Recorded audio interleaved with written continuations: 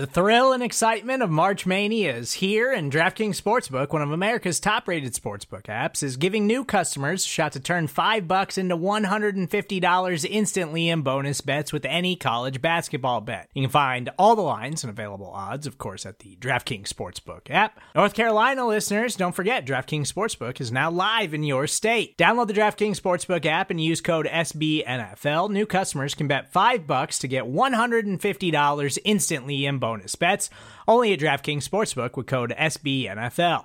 The crown is yours. Gambling problem? Call 1-800-GAMBLER, or in West Virginia, visit www.1800gambler.net. In New York, call 877-8-HOPE-NY or text HOPE-NY. In Connecticut, help is available for problem gambling. Call 888-789-7777 or visit ccpg.org.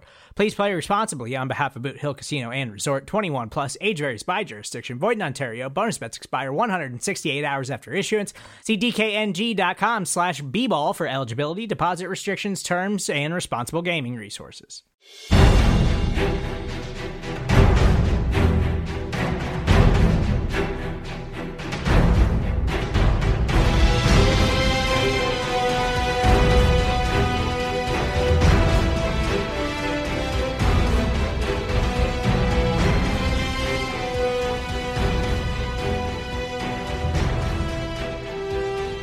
Hello, Giants fans, and welcome to a new edition of the Valentine's Views podcast here on Big Blue View Radio, part of your SB Nation family of podcasts. I'm your host, Ed Valentine of Big Blue View, and we're coming to you on Monday as the Giants turn the page from their disappointing Week 2 loss to the Washington football team and begin to look ahead to Sunday's matchup with the Atlanta Falcons.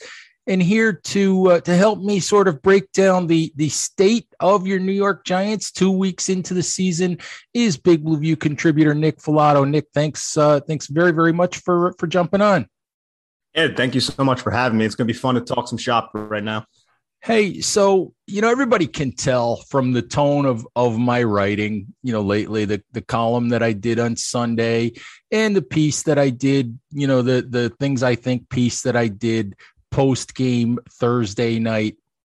Everybody, I think, can tell that I'm frustrated at this point, that it's 8 times in 9 seasons that the Giants are 0-2, that for me, John Mara talked about it's time to win some games. And for me, I love Joe Judge. I think Joe has a tremendous future as a head coach. But I'm tired of hearing about week-to-week improvement. I'm tired of hearing about we have to get better to earn the right to win games. We have to get better week to week because it's a long season and that it's about improvement. The bottom line is, for me, it's about winning games. I thought these first 2 weeks were incredibly important to this football team, to maybe get off to a decent start, to prove to the fan base perhaps that finally this team was beginning to turn a corner. And I'm frustrated because I look at this as a huge missed opportunity. And here we are again hearing about, well, we need to improve and we need to get better and we need to go back to work and we'll be resilient and we'll continue to work hard. And I don't know about you, but I'm just tired of hearing it. I'm tired of hearing it as well, just because it hasn't translated to wins quite yet on the football field. But I don't know what else Joe Judge can really go out there and say to other than taking accountability for these losses, make the fan base feel better. Because when you lose in that manner, it's such a devastating manner to where you put your football team in a position to realistically win that game. And no knock on the Washington football team, but they did a lot to lose that football game. Yet the Giants just couldn't get out of their own way. The defense, a defense that we expected to be, I would say, better than the 2020 defense that superseded what the expectation was originally.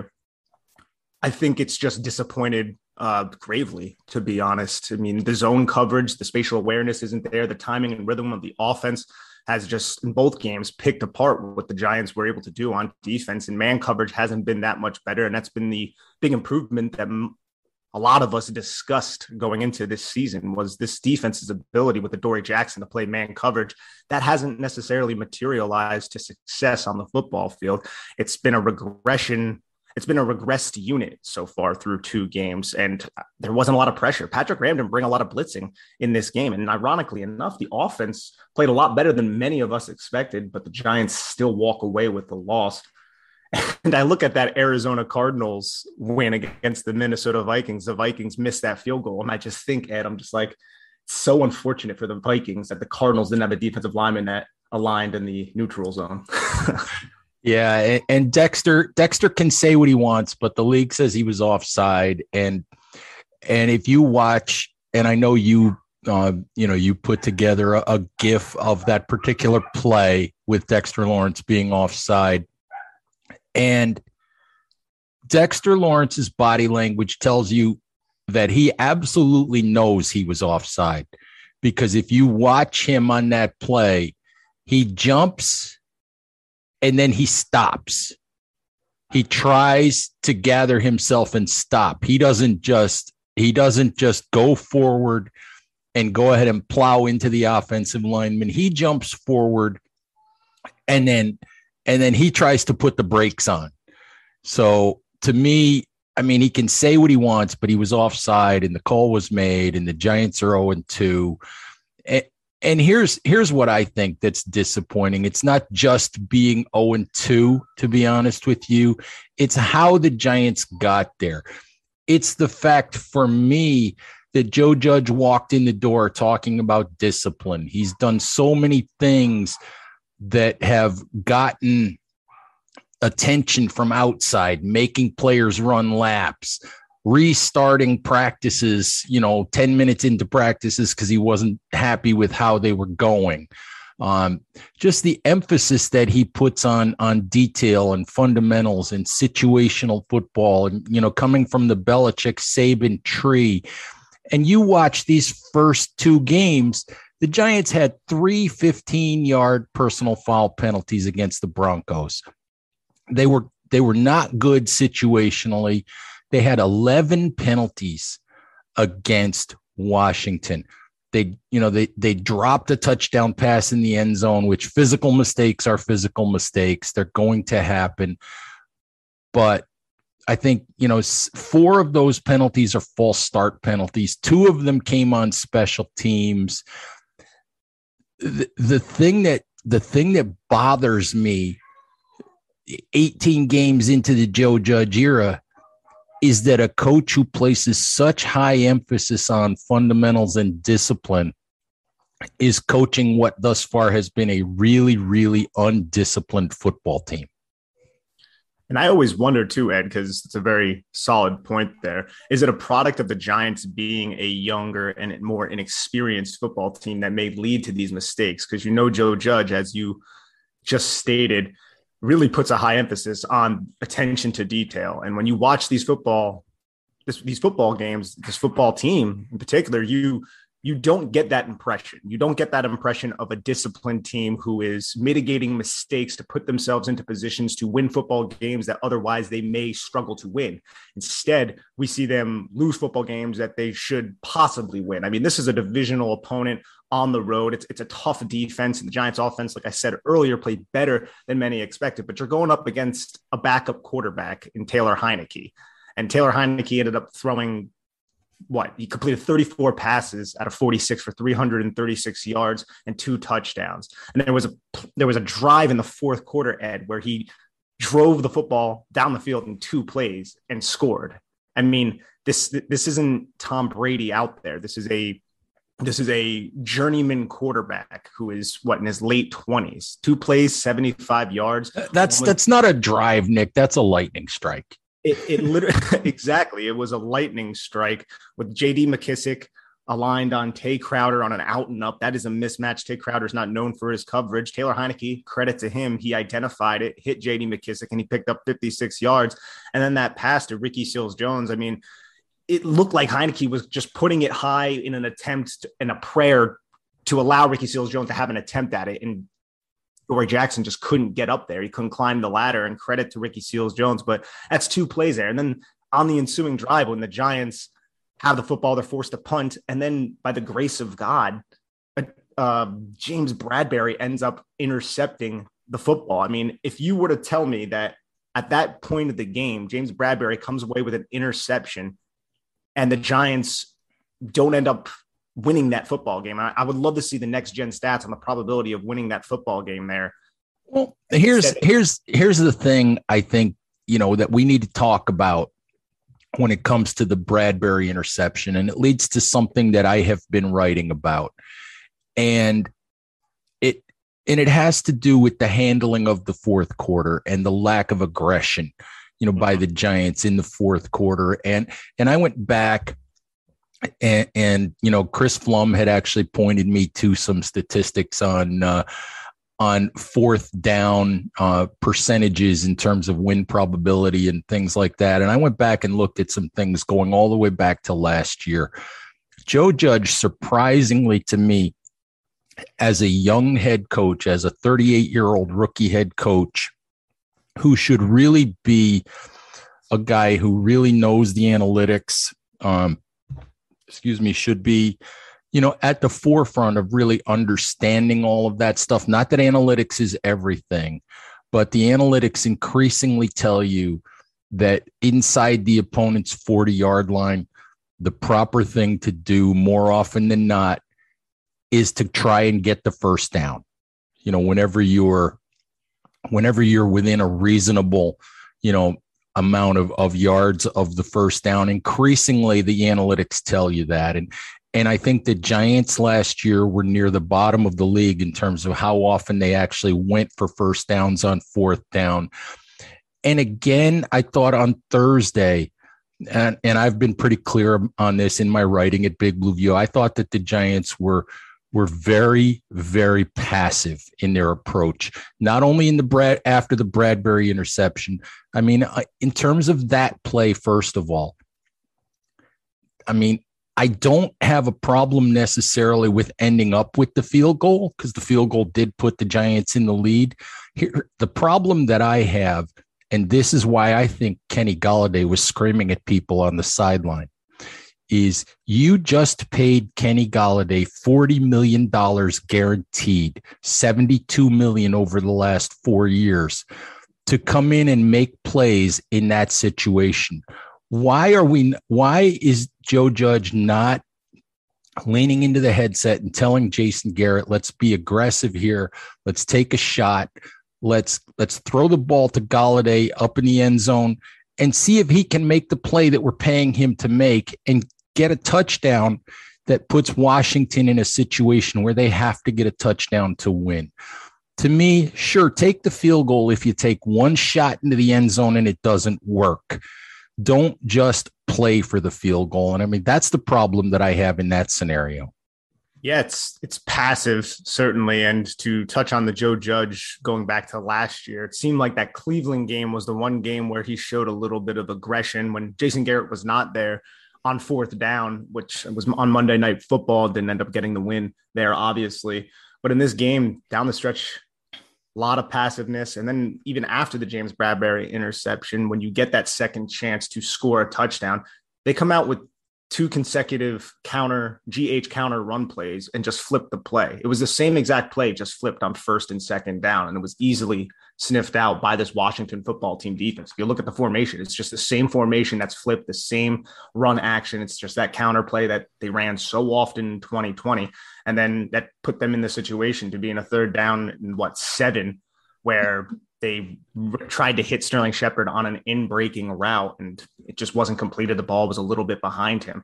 But I understand why you want to run the football there, Ed, to try and force Washington to call their timeouts. But the same exact run play twice, just flipping the formation, that's just very easily diagnosable by this Washington defense. I don't particularly blame Jason Garrett at all in that situation, because for me, whatever the play call is, for me, that's a situation where the head coach decides we're playing this conservatively or we're taking a shot here. And the offensive coordinator then calls whatever the plays are going to be accordingly. So for me, that's a Joe Judge decision. And, I also talked about there were two other fourth down situations where the Giants settled for field goals by Graham Gano, 52 and 55 yards. And yes, you want points there. Yeah, I get it that, but in the fourth quarter of a game unfolds, for me, extending a lead from 3 points to 6 points doesn't really do you all that much good because it's still a one-score game. If you're 4th and 3 on the 34 or 4th and 3 or 4 on about the 37, to me, at least in one of those situations, especially maybe in the last one where they went for the 55-yard field goal that Gano made, why not go for that? Why not try for the first down? It's not going to kill you if you don't make it. And if you do convert it, you have the opportunity to go down and score and make it a 2-score game. And B, you're taking more time off the clock. So I didn't understand the passive approach there at all. Cause it just, take the bull by the horns, be aggressive, go try to win the game. My one pushback on that was the same drive where the Giants had 2 consecutive false starts to put them in the 3rd and 15. And credit to Daniel Jones to pick up 11 yards with his legs. But the fact that the offense already had the jitters, I think the Giants are lucky enough to even get themselves into field goal range in that situation. And I get it. It only puts you up by another 3 points because it was 23-20 before that play. But that offense, man, you can't make those types of devastating. And that wasn't the only time in the game, Ed, that they were undisciplined and took a false start penalty or came out of a timeout and didn't know where to align. Those are inexcusable coaching mistakes. That was in the first quarter that happened when they were up 7 and they got down, I think, to Washington's 27-yard line. They end up taking a timeout to avoid a delay of game penalty because they didn't know how to line up. Then they come out of the timeout. They still don't know how to line up. The clock hits 0 and Andrew Thomas gets called for a false start, which if he doesn't false start, they're going to get called for delay of game anyway. So it really didn't, so whichever penalty got called, they were going to get called anyway. And that's just ridiculous to come out of a timeout where you set up a play and not know how to line your team up. And the very next play, Daniel Jones was sacked. It's like you put yourself into those disadvantageous situations when you make bad mistakes. And young teams, undisciplined teams, they will end up losing football games by something as simple as a false start penalty that knocks you out of field goal range. And I don't even want to blame CJ Board on the touchdown nullifying holding penalty, because to me that one, that was a really ticky-tacky call, if I'm going to be honest. Credit to Daniel Jones to actually scamper for 58 yards and a touchdown against this defense. But that was another, I guess you could say, penalty that took away 4 points from the Giants, although I don't really want to blame Board for that specific one because, you see that block a lot, Ed. You really do. And It was flagged on this one, unfortunately. All right, so let's spin forward. You've got the Atlanta Falcons coming in. Atlanta's given up 80 points over 2 games. I think this is the only week 3 matchup between 2 0-2 football teams. This has to be the week where the Giants get into the win column and finally, maybe start to turn this thing around and play a little better football and get started. But when you look at what the Giants have done through 2 games, let's talk specifically about the offense. Coming out of Thursday, statistically, and what we saw on Thursday, there actually are, some encouraging signs from this offense. Mark Schofield did a breakdown, for Big Blue View that appeared, that posted just a little bit earlier on Monday afternoon. And he said, the Giants are actually really close to being a good offense, which people are going to find hard to believe. But coming out of Thursday, I thought there were some signs of some good things. There absolutely was. Daniel Jones in particular. I mean, Jones, his ball placement wasn't perfect on some throws. They were a little bit behind or a little bit ahead. I even think the Darius Slayton drop, you could say it could have been a better throw, similar to the Evan Ingram drop last year, but it's still inexcusable for a receiver to drop the football in those situations. But I thought Daniel Jones got through his progressions quickly. He recognized things pre-snap, diagnosed it post-snap, and then attacked and confirmed what he believed in the pre-snap phase of the play. I thought he took steps forward in that area, which is definitely I would say a point of contention for me in terms of Daniel Jones. How good can he be in that situation from a processing standpoint? I thought he showed that against a good defense in Washington. I mean, just the touchdown to Darius Slayton, he recognized the coverage, saw cover one pre-snap, diagnosed it post-snap, held the safety to the right of the field, hit his back foot, snapped his hips, his shoulders, and his head over towards Darius Slayton's side and put the ball into a very catchable spot where Slayton secured it for the touchdown. That's a very nice play by Daniel Jones, and he keeps showing that. And the fact that Jason Garrett was not shy to utilize Daniel Jones' athletic ability, I think, is a very encouraging sign for this Giants offense. They were running RPOs, and Jones was making good decisions on the majority of those RPO plays, the run pass option where he would put the ball into the belly of Saquon Barkley. He would read that safety coming down. If the safety bit too far down into the B gap, he would fire it over his head to Kenny Golladay on those skinny slants. I hope to see a little bit more of that. And then that zone read game, that should open up our rushing attack, the Giants rushing attack. I mean, when you get the zone read coming, that backside pursuit defender is not going to be able to crash if you have someone as athletic as Daniel Jones who can just take it and run 60 yards, which we have seen, run 80 yards like we saw last year when he was tackled by Philadelphia Stadium. So I think all of those lead me to believe that this offense could be in the right direction, but I'm still concerned about this offensive line. That's where, especially after you lose Nick Gates, I still have concern there. Billy Price didn't look great in the first game. This is a tough assignment, so I want to give the kid his break. I thought Ben Bredesen hasn't looked overly encouraging in his first two games either, and you're down Shane Lemieux and Nick Gates. That's not great. You have Nate Solder starting. That is not something that a lot of Giants fans anticipated. And if something were to ever happen to any of these other offensive linemen, there could be a dire situation. As of right now, I would still say it's a marginal offensive line that probably played better than I expected against Washington's front, but still, this is that's the one thing that makes me feel that this offense may not be able to fully take that next step, especially if they can't get the rushing attack going with Saquon Barkley, which they really haven't, outside of that 41-yard run, which was a really nice read by Saquon Barkley and a really nice block by Kaden Smith to take away the defender who was about to tackle him in the backfield. I want to make one comment about Daniel Jones and then talk a little bit more about the offensive line. I don't always appreciate the way that Pro Football Focus grades quarterback play.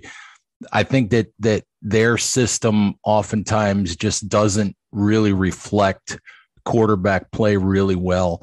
But I think I almost fell down this morning when I looked at Pro Football Focus's quarterback grades. They have Jones ranked as the number 6 quarterback in the league overall after 2 weeks. And in terms of pure passing grade, not passer rating, not QBR, not any of that, in terms of pure, based on whatever it is, 100 points or whatever their grading system is based on, they have Daniel Jones ranked as the number 2 passer in the NFL behind Tom Brady. And when I saw that, I almost fell down.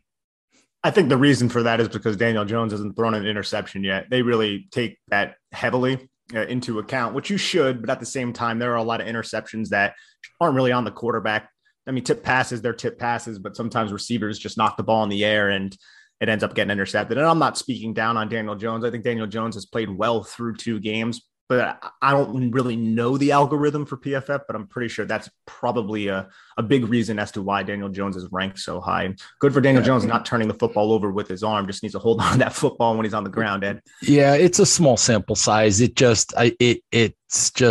wasn't sure I was expecting to see that. In terms of the offensive line, Nick, I have a couple of thoughts.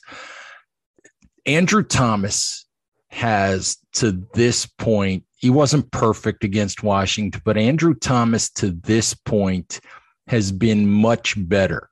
most of the analytics, most of the grades, most of those things will tell you that at this point, he's a top half of the NFL tackle, maybe a top third of the NFL tackle. And coming from where he came from, I think people should be really pleased with that through 2 games. Nate Solder had one, god awful rep against Von Miller and the Denver Broncos in week 1. But through 2 weeks, and again, small sample size doesn't prove a heck of a lot. Nate Solder's grades, Nate Solder's pressures allowed, all of those kinds of things are pretty much right on his career numbers. He's an average NFL tackle, pretty much always has been. He's paid like an elite one, or was, originally paid by the Giants as an elite one, but he's an average tackle, still looks to be that way. To me, I think, Ben Bredeson hasn't been perfect. I don't know what Shane Lemieux's status is going to be. I don't know if he's going to be back, later on this season. I would hope so. Will Hernandez, I think, is going to be okay. For me, with Nick Gates down, as you said, Gates down, Lemieux down, there's not a lot of depth there. The Giants made it obvious against Washington that they are down on Matt Peart because Matt Peart did not play a single snap. But for me, the issue for the New York Giants on this offensive line right now, I think they're okay if they can, A, stay healthy from where they are right now, and that's fingers crossed, and B, figure out this center position. Billy Price's grades. Billy Price had a really difficult game against Washington, although I thought the offensive line got better throughout the game. But if his performance doesn't get better, I think you'll have to start to see Matt Skura, play some time at center. And for me, that's the position right now that I'm really worried about. I think the rest of the offensive line, injuries or not, to me, the rest of the offensive line is at least trending in the right direction. I would say they're trending in the right direction, and some of that is a product of what Jason Garrett was doing with his scheme. There were a lot of plays where Caden Smith or Kyle Rudolph were tasked to chip block Montez Sweat and Chase Young to help out, mostly Nate Solder, but Andrew Thomas as well. I thought Andrew Thomas played well in this game, holding up. I mean, he just looks more confident with his set and with his kick slide and how he uses his hands and his feet in conjunction with each other. And his anchor is good. He's protecting his outside shoulder and his inside shoulder well. So I'm impressed with Andrew Thomas. Nate Solder, not as much. I do believe the chipping of the running backs and the tight ends definitely helped him, but this is the situation the Giants are in. Matt Peart did not progress as they expected, which is incredibly unfortunate.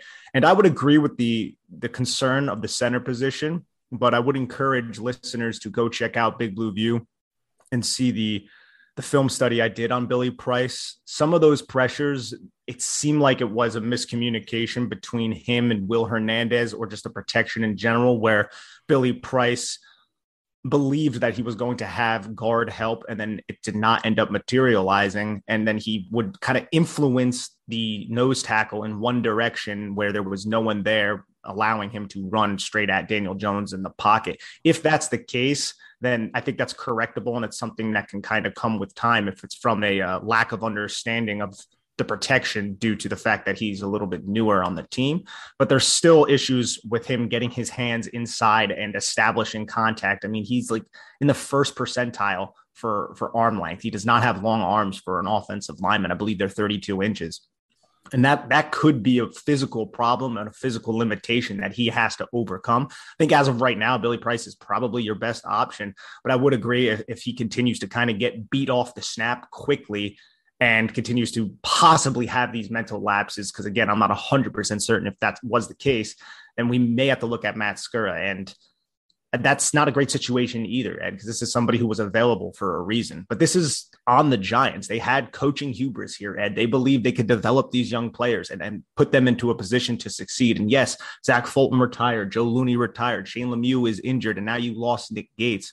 But still, this offensive line does not have the depth that many people believed it should have coming out of that draft. I mean, we just watched Trey Smith start for the Chiefs on a primetime game, and he was a 6th-round pick because of his medical issues. And I get Jeremy Pruitt is on the staff and he coached Trey Smith, but there were chances for the Giants to invest some assets into the interior offensive line. It just didn't seem like they were very confident in what they had currently. And that's not necessarily something that I believe a lot of Giants fans agree with.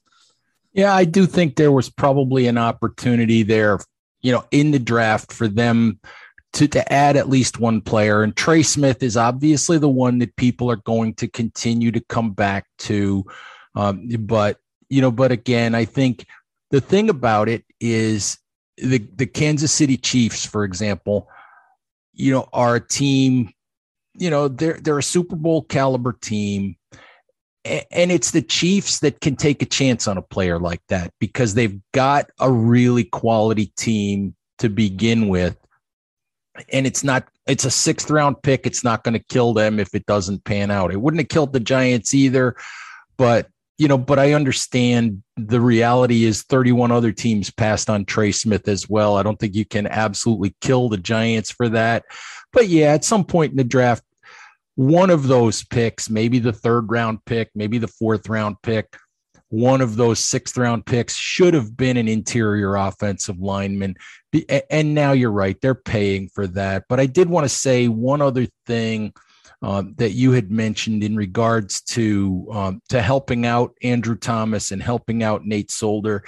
My take on that is the more of that I see, the happier it's going to make me. Because to be honest with you, how many years have we seen people scream? I mean, going all the way back to the Kevin Gilbride era. Why don't they help the tackles? Why don't they help the right tackle? Why don't they help, Eric Flowers? Why do they just leave him out on an island and let him go? If they want to chip block, and I know it takes a half a second or whatever off the running back's route or whatever, but first and foremost, your quarterback's got to be upright to be able to find somebody. So if they're willing to offer that kind of help and they're willing to scheme that kind of help, then I'm all for it. The other thing that you mentioned was, if some of the issues in the interior offensive line are communication related between Billy Price and Will Hernandez or Billy Price and Ben Bredeson, then I think that's to be expected at this point and should get better. But in terms of the chip blocks and all that, I'm 100% fine with that. As am I. I hope to see more of it, to be honest. And the Giants came out there using Caden Smith, Kyle Rudolph. You saw Chris Myrick out there as well, who played 7 snaps, and he was tasked to block on a couple play action shots the Giants wanted to run with 7-man protections.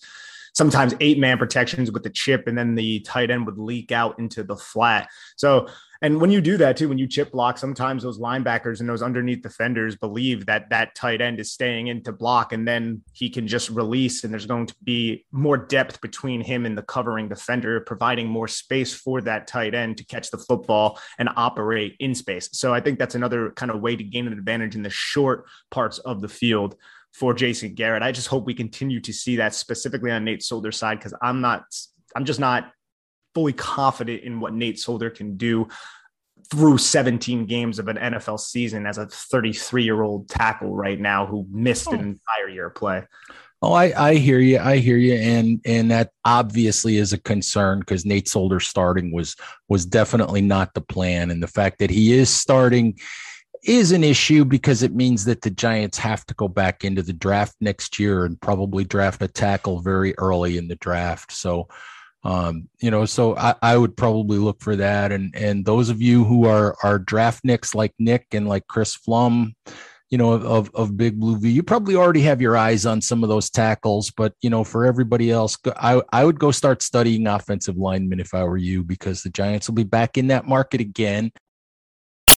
When you need mealtime inspiration, it's worth shopping Kroger, where you'll find over 30,000 mouth-watering choices that excite your inner foodie. And no matter what tasty choice you make, you'll enjoy our everyday low prices, plus extra ways to save, like digital coupons worth over $600 each week. You can also save up to $1 off per gallon at the pump with fuel points. More savings and more inspiring flavors make shopping Kroger worth it every time. Kroger, fresh for everyone. Fuel restrictions apply. Nick, what I want to do is talk about the defense a little bit. And it comes down to this. This was supposed to be the backbone of this team. It was supposed to be the one thing that people could count on. It was a unit that finished 9th or 10th in points and yards, allowed a year ago, added Azeez Ojulari, added Adoree Jackson, has a healthy Xavier McKinney back. Lost Dalvin Tomlinson, but the run defense has not been the issue. The issue has been the pass coverage. The issue has mostly been the middle of the field is wide open, play after play after play after play. And when the Giants go man-to-man, which is the reason why they signed Adoree Jackson, they're not getting the job done. So it comes down to this simply, because you have a better scout's eye than I do and a better ability to look at the film and break these things down. What in the devil is going on with the Giants pass coverage? I feel like the Giants pass coverage right now is just out of sync, and both of these offenses they faced just use timing and understanding on where those routes were going to be between the zone coverage that the Giants run, and then just basically using timing and rhythm to take advantage of a zone coverage, mainly up the seams and in the intermediate parts of the Giants defense. I feel like both of those offenses knew what the Giants were going to do. On some of these big plays, the Giants were running inverted cover 2 without the robber, which is something we saw last year with the robber, which is when the Giants align in a single high defense and then drop sorry, I got a phone call. And then drop that single high safety down into a robber position, which is how the Giants beat Washington when Alex Smith was the quarterback, because he didn't see Logan Ryan drop down there. And then you drop both corners to deep cap responsibilities. Well, now they're not dropping the safety down.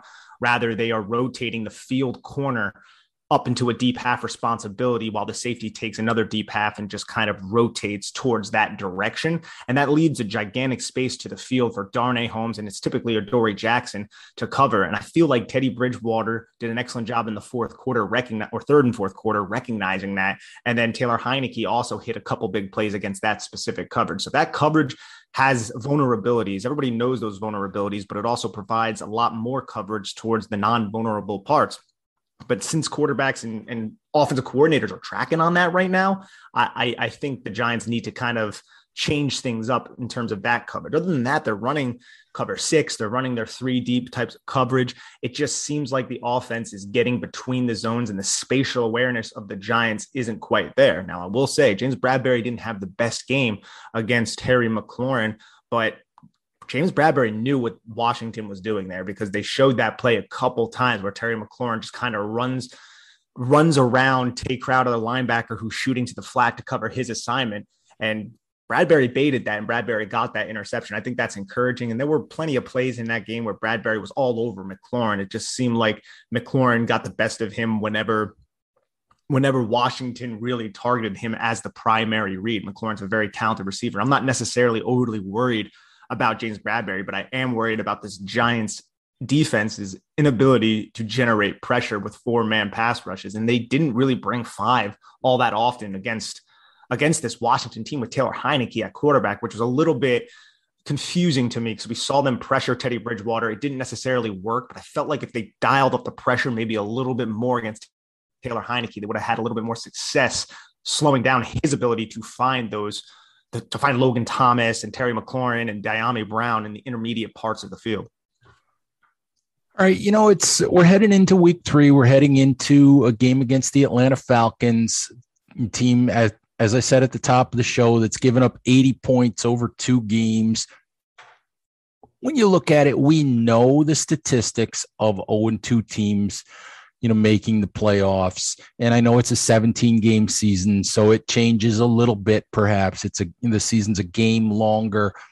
But when you start 0-2, your playoff chances dramatically decrease. Now you're in the NFC East where nobody else is better than 1-1 at this point. So it's not necessarily devastating, but teams go through 2-game losing streaks during the course of a season.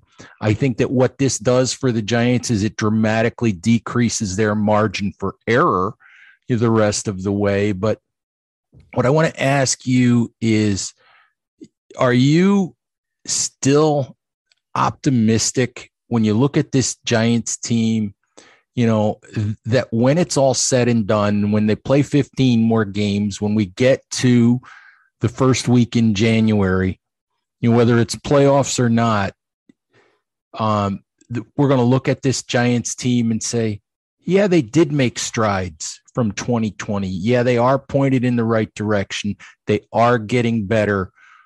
Or are you just at this point, ready to throw up your hands and say, here we go again. It's just going to be another long, painful year? I'm in between those two. I mean, I don't necessarily believe the Giants are going to make the playoffs because it seems like Philadelphia is much better than I originally anticipated, and Dallas is as good as I thought they were going to be. And then Washington, I mean, they just defeated the Giants, but they have Taylor Heineke for 17 games, it seems like. I mean, I'm not 100% certain when Ryan Fitzpatrick is going to return to that team. So the division is stronger than I originally anticipated. As for the Giants, I think a lot of this it lies in week 3 because you're playing another 0-2 team. Like you said earlier, this is the only battle between two 0-2 teams. And the Falcons are a very winnable game. This is at home. They're not a great defense. They've been giving up so much yardage to opposing offenses in the limited season so far. And I believe their offensive line is also not nearly as good as Washington's offensive line. Tip of the cap to them for containing Leonard Williams and Dexter Lawrence.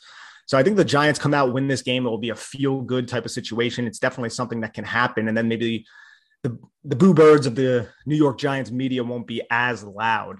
Now, if they go out and they lose this game and it's a stinker, I think that there could be locker room issues there. And that's just something I don't really want to dive down into. And I think if this Giants team ends up winning 5 to 6 games, Dave Gettleman is going to retire, and then they're going to be on the hunt for a new general manager. And that throws Daniel Jones's future with this team into question. And it could be just a really, really ugly ending to the 2021 season and the Daniel Jones era here, because the Giants have to make that decision to pick up his 5th-year option next season. They're going to have him under contract next season, no matter what anyways.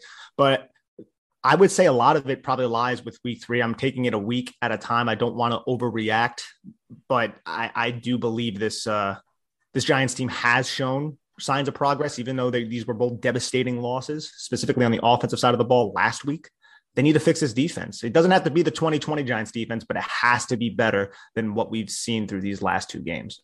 Yeah, so much of what you're talking about here, Nick, is why I so much wanted to see a better start to the 2021 season. There's so many negative narratives around the Giants for so long, even through this training camp where people wanted to be optimistic, where we had been told, it was time to start winning games, all of those things, where the Giants felt like they were in a position to start winning games. And I felt like it was really, really important for the Giants to, if nothing else, buy themselves some time, change some of those narratives, at least for the time being, and give the fan base something in the first 5 days of the season to feel good about, to feel optimistic about. Instead, you get 5 days into the season, it's 0-2 again, and here we go. Exactly. 0-2 again, and all the narratives. And there's a lot of them. Jason Garrett narrative, the offensive line narrative, the Daniel Jones narrative. And the one narrative that nobody was talking about was the fact that this Giants defense could regress. And it seems like they are regressing, despite the fact that, knocking on wood, they haven't dealt with any injuries. It's just defenses do this from year to year. There's just regression when in terms of ability to generate pressure, in terms of ability to take the football away. All those things typically regress, and we're seeing that happen so far. So they get an extended week, Ed, to try and figure this out. I really trust this defensive coaching staff with Patrick Graham, and I think they're going to come out with a different type of approach and game plan against Atlanta. And I hope to see that, because Atlanta is a very winnable game. The Giants cannot lose that football game if they want any hope in doing anything this season. All right, Nick, thank you very, very much. And folks, please remember to check out Big Blue View. We've got film studies today from Nick on Billy Price. We've got a film study on Daniel Jones in the offense. We'll have a whole lot more in terms of offense versus defense breakdowns this week of Giants versus Atlanta. We'll have all of your injury news, all of your interviews, anything going on with the Giants this week leading up to the Atlanta game. We'll have it for you. So, Nick, thank you very, very much. Giants fans, as always, please remember to take care of each other, stay safe out there, and we'll talk to you soon. Bye-bye.